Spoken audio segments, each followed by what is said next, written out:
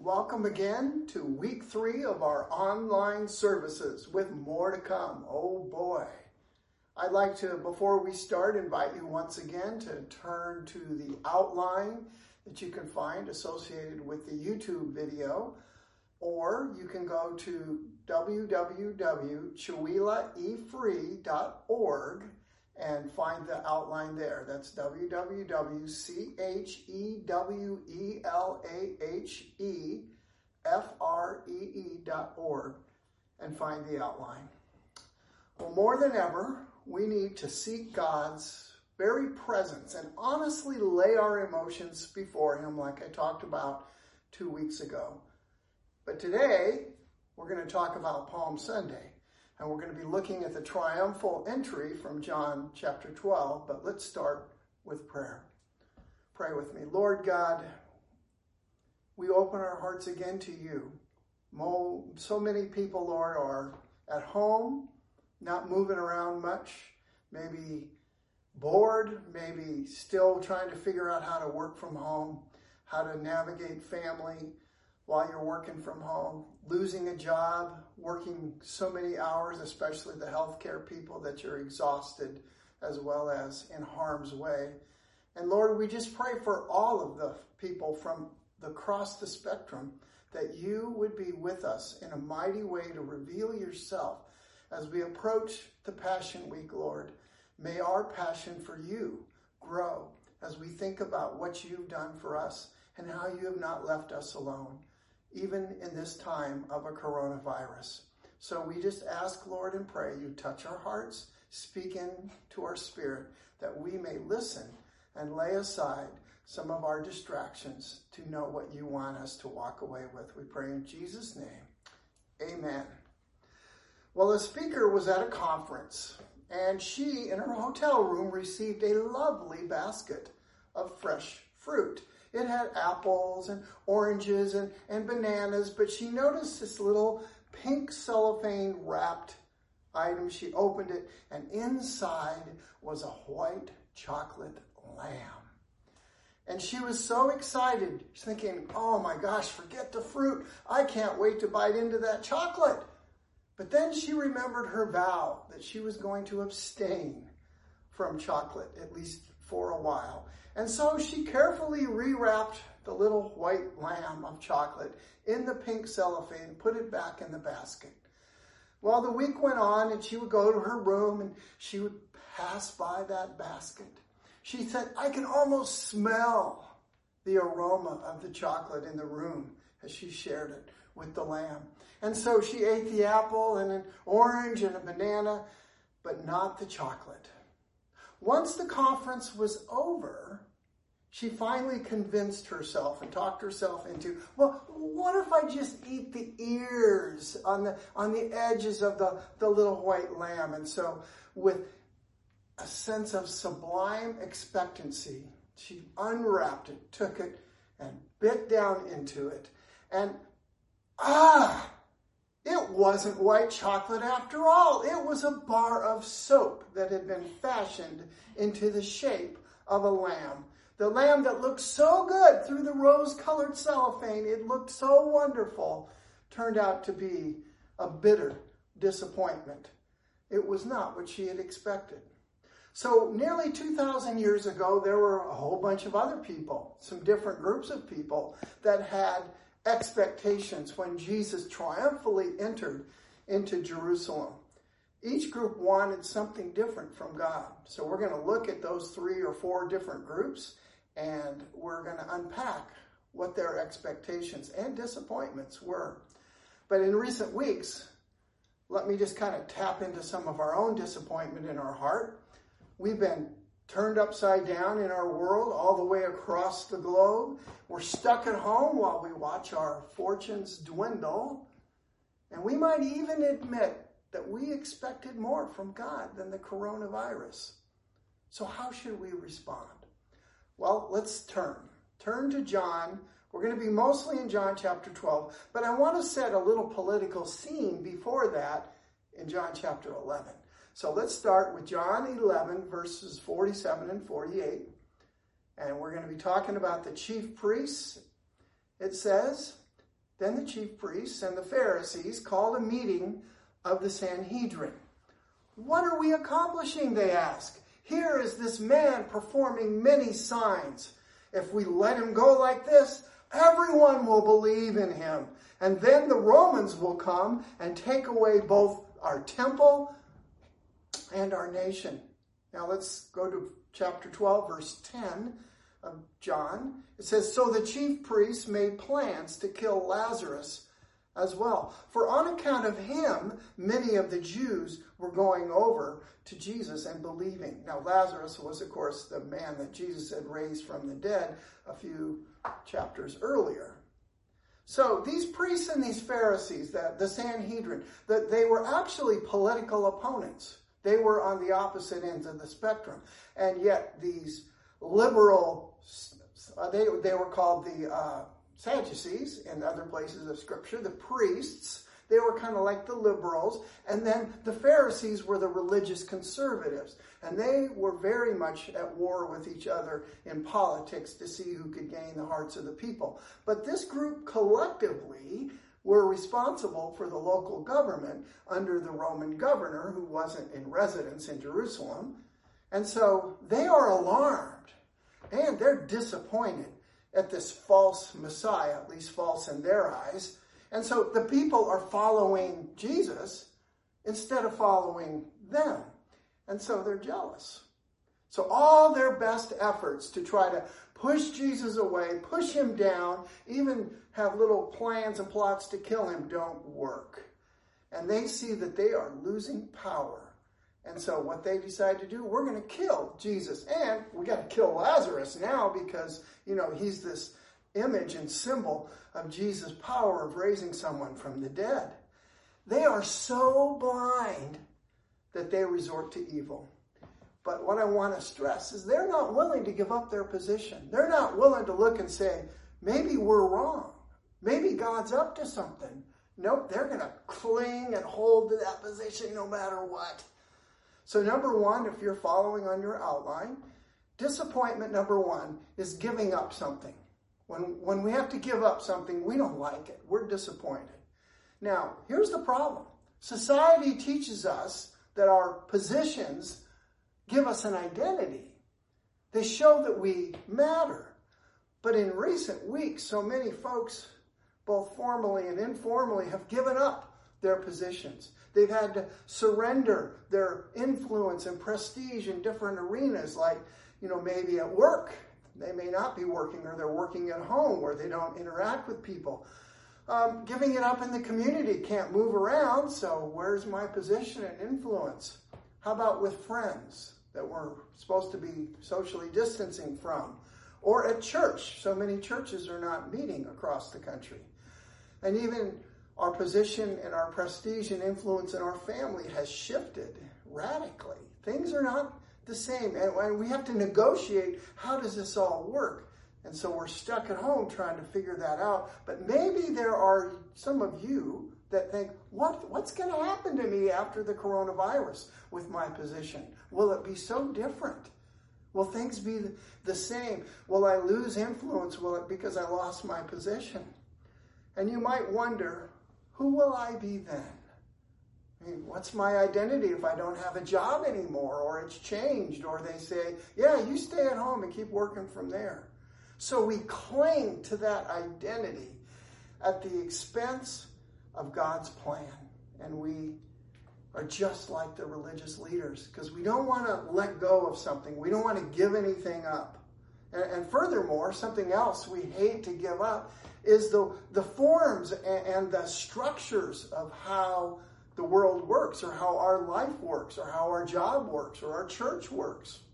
And we don't like to see those structures and forms changed. We like them just the way they've been, don't we? And so we resist any change there. And what if God wants to do a new thing? What if God is right now doing a new thing with so many churches not meeting together? And you know from the news, that is a big controversial area right now. But what if we stop and ask God, what do you want to do? What if you're doing a new thing? What if you're putting new wine in new wineskins in some form to say, I want to change how you interact with me and the depth with which you interact with each other, and I want to take it deeper. So maybe you say, I've given up a lot right now. I don't want to have to give up anything more. So you cling to the stuff that you have left that feels like so little and say, don't make me give up anything more, God. But God wants to anchor your identity in himself. And he wants you to cling to him, to look at what he's given you right now, and to resist giving up. And to resist that whole idea that my identity is made by my positions or my influence. And so God wants to anchor your identity so you can handle these seismic shifts that are going on in our world around us. Well, there were two brothers. They lived on a farm, grew up together, and when they became adults, one of them went away to earn a law degree, had a prestigious position in a big law firm in the city.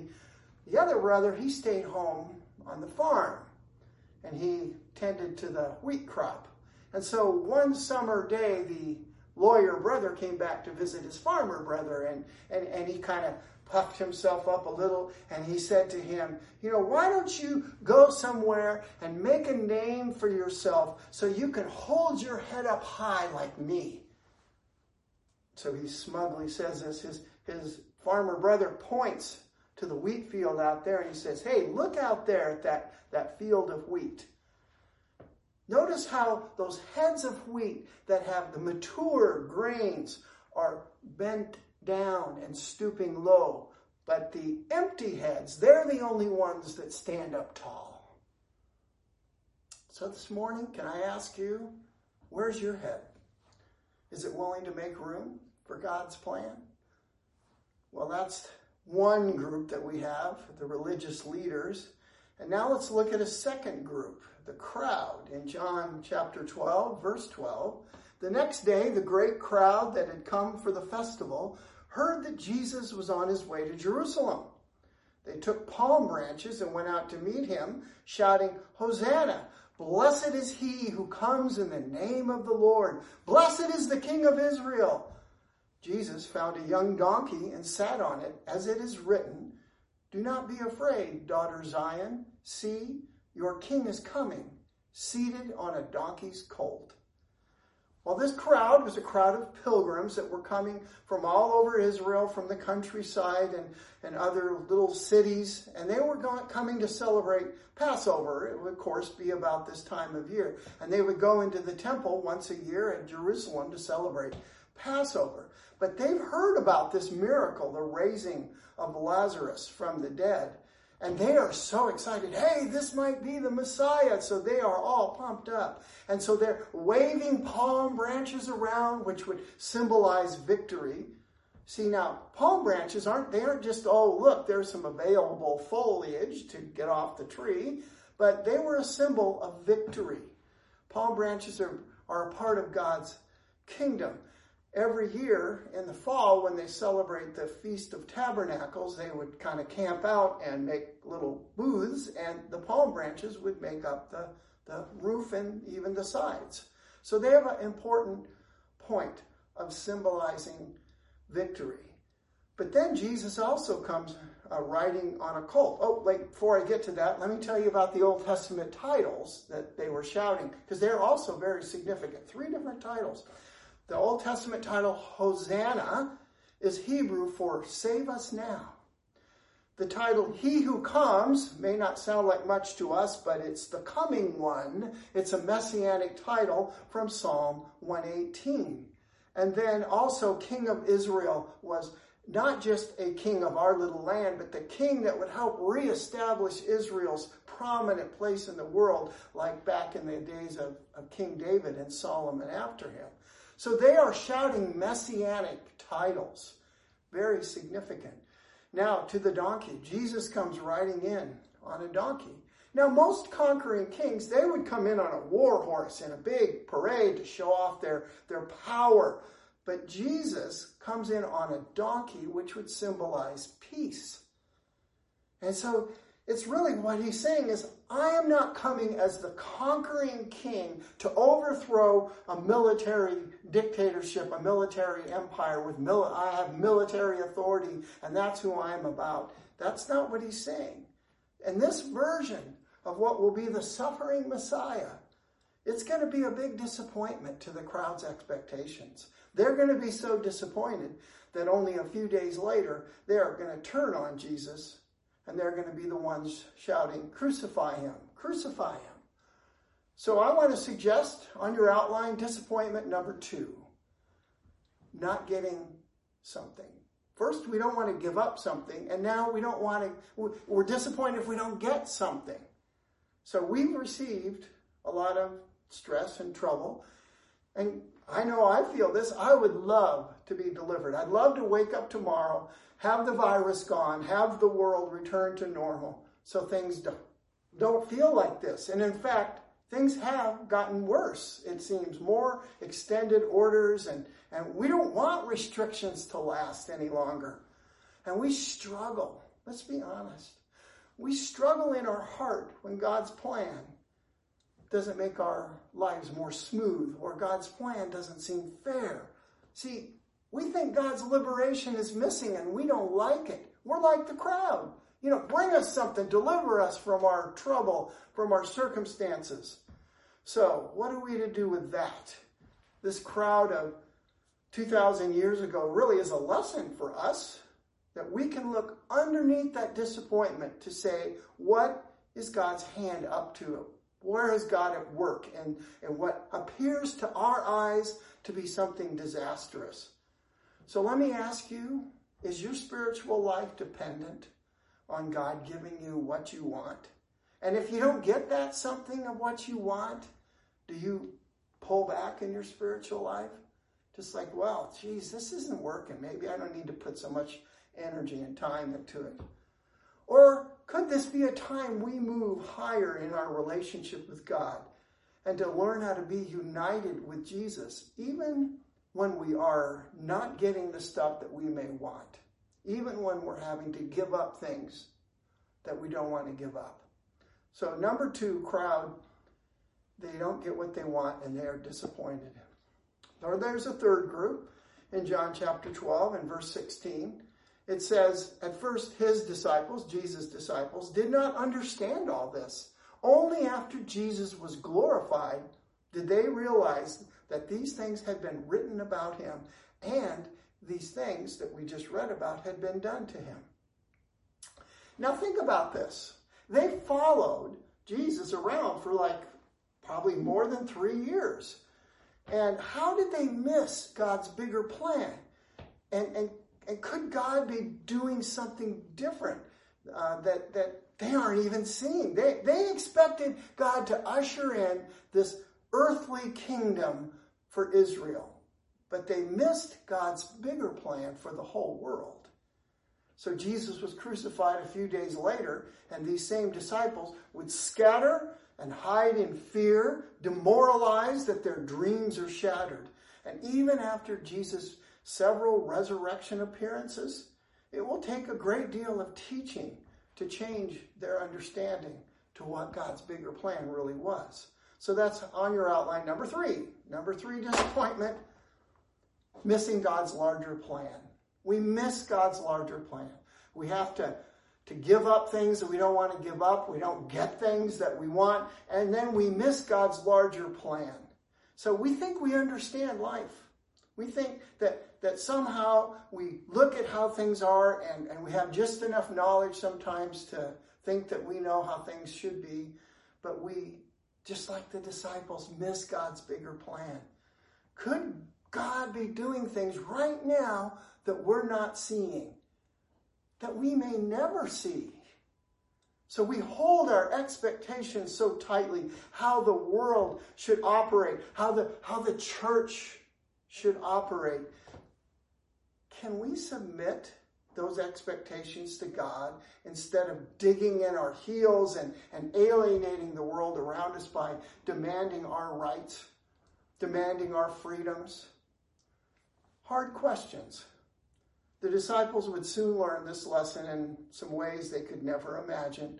that God and his liberation are bigger than we can comprehend. So sometimes we miss God's larger plan, and that becomes a source of disappointment. But I'd like to suggest a fourth group in John chapter 12, verse 20. Now, there were some Greeks among those who went up to worship at the festival, and they came to Philip, which is a Greek name, who was from Bethsaida in Galilee, with a request. "Sir," they said, "we would like to see Jesus." Philip went to tell Andrew. Andrew and Philip in turn told Jesus. And then in verse 23, Jesus replied, "The hour has come for the Son of Man to be glorified. Very truly, I tell you, unless a kernel of wheat or a seed of wheat falls to the ground and dies, it remains only a single seed. But if it dies, it produces many seeds." So this group of Greeks, they approach Philip wanting to see Jesus. And really, they boldly had to push through the cultural taboos that said Gentiles are to stay away from Jews. And they wanted to seek Jesus anyway. And so here we are at the triumphal entry. We want to see Jesus, they say. So Philip and Andrew, they're not sure what to do with this situation, because in their minds, Messiah's mission is about going to the Jews, to Israel, not the whole world out there. But Israel's rejection of Jesus, which will be culminated in a few days in the crucifixion, has brought a turning point in God's plan. And God's plan is now revealed in the fullness of what he had in mind all along. God's larger plan is for all humanity to be saved through Jesus. His death and his resurrection would be applied to everyone, not just Jews. See, Israel's plan, it was just about them, just about their own deliverance, especially here on earth. And they didn't really think about the rest of the world. The Old Testament, the whole point of God's chosen people wasn't to make this little fortress in the Middle East where they would stay and worship God and keep everyone out. They were supposed to go and proclaim who God was and bring the people into his temple in Jerusalem to worship him. They had a very evangelistic outreach mission also, to bring people in to God, to them. Not to be special and say they're Gentiles, they're dogs, we don't want anything to do with them. All of Israel, including the disciples, had missed this point. So here's this analogy of a single seed falling to the ground as a picture of God's plan that he's about to unfold. See, one grain will produce an entire field of seeds. But that one grain must die first. It must lose its identity and become something greater. So God's plan was not to deliver Israel from Rome. It was to deliver the human heart from sin. So Jesus' death and his resurrection will launch a movement of God that will change the world forever. So let's go on in verse 25 of chapter 12 and look at God's game plan for us, for you and me. It says in verse 25 of John 12, "Anyone who loves their life will lose it, while anyone who hates their life in this world will keep it for eternal life." Verse 26, "Whoever serves, he must follow me." See, God's plan, did you pick up the paradox there? If you love your life, you're going to lose your life for all eternity. And so what he's saying there is, if you set your affections on yourself, you're going to destroy your soul. See, we want to leverage God to fulfill our agenda for what we want. But that's not what Jesus wants us to do. Because if we love our life, say, take care of me, then we're going to lose it. One person says it's easier to shout in a parade than kneel at a cross. I like that. That tells us where we need to be, even in this time. Well, there's a second half to this paradox. It says to hate your life is to keep your life for eternity. Now, hate means to reject a self-serving life. It doesn't mean I wish I was dead and I don't want to be alive. It means to reject a self-serving life. It's a shift from focusing on self to focusing on others, from internal to external. And if you think about it, the Christian life has many paradoxes in it. To receive, we must give. To be great, we must serve. And to live, we must die. So, to follow Jesus, to follow God, is to follow in Jesus' footsteps. And how did Jesus walk? He walked serving others. He said, I did not come to be served, but to serve and give my life a ransom. He didn't demand people serve him, even though he was the king. And so he's about to give that ultimate picture of a sacrifice, a life that will be sacrificed on the cross for others, to show what this principle of living is all about. It's the principle of a dying seed. In a world with a me focus, sacrifice and service are huge. They are radical. They are countercultural. But that's what we're called to. If we're going to cling to our life, we're going to lose it.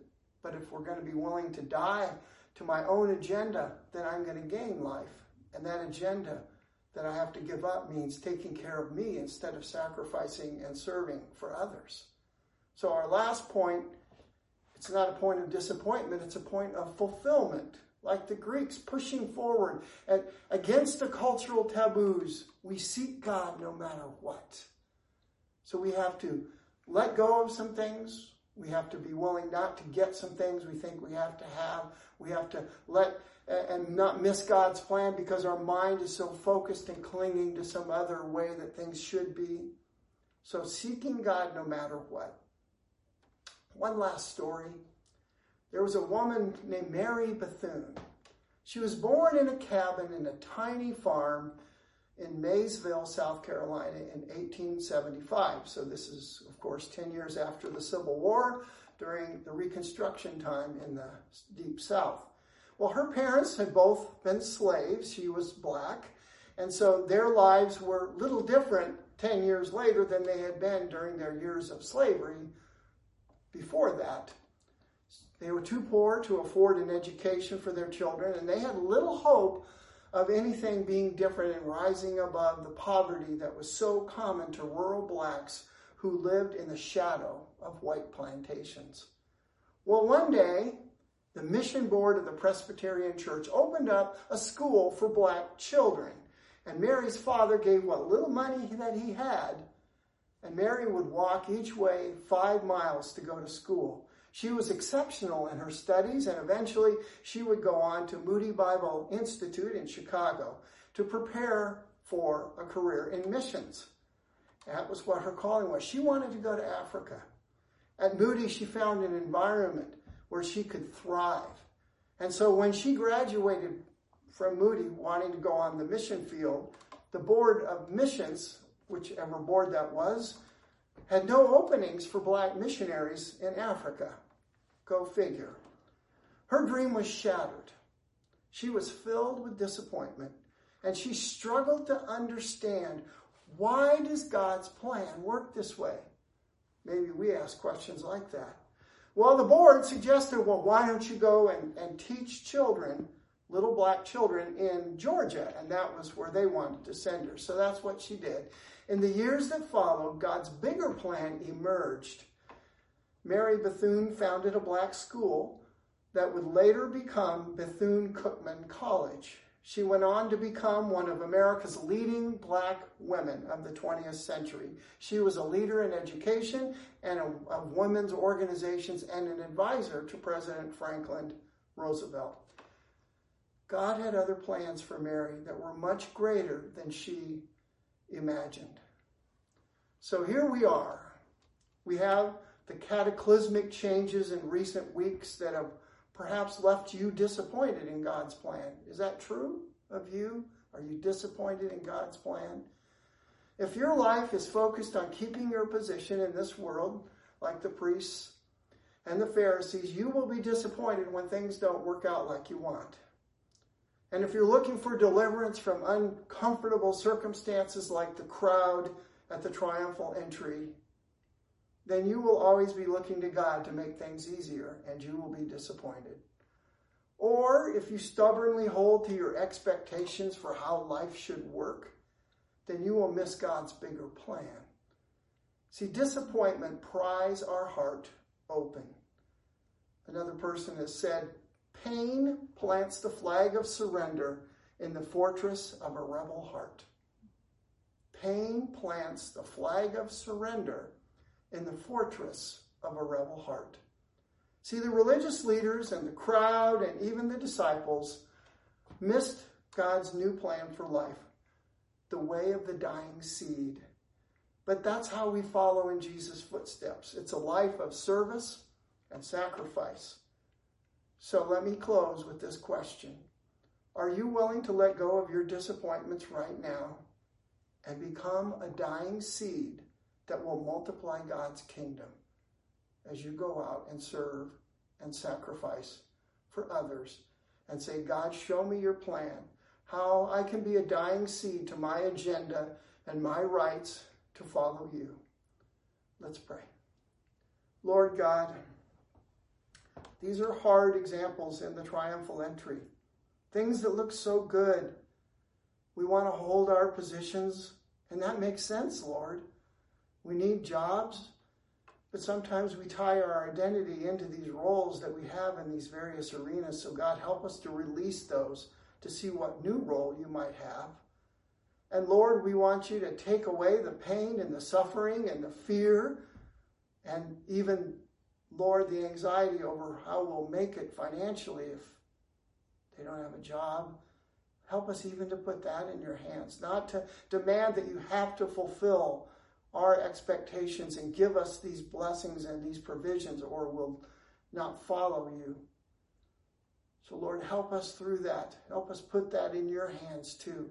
And Lord, help us not to demand that life has to work a certain way in our forms and structures, that we can surrender those expectations to look for your bigger plan that's so often hidden. Even, Lord, in our lifetime, it might be hidden. And help us, Lord, to become like the Greeks that push through the cultural taboos, to find you even when others might mock or others might think that we are silly or crazy. Let us find you and seek you anyway, Lord. Let us be people that are dying seeds, because we know in dying to ourselves, we can plant and reproduce seeds that will multiply your kingdom. We pray these things in Jesus' name. Amen.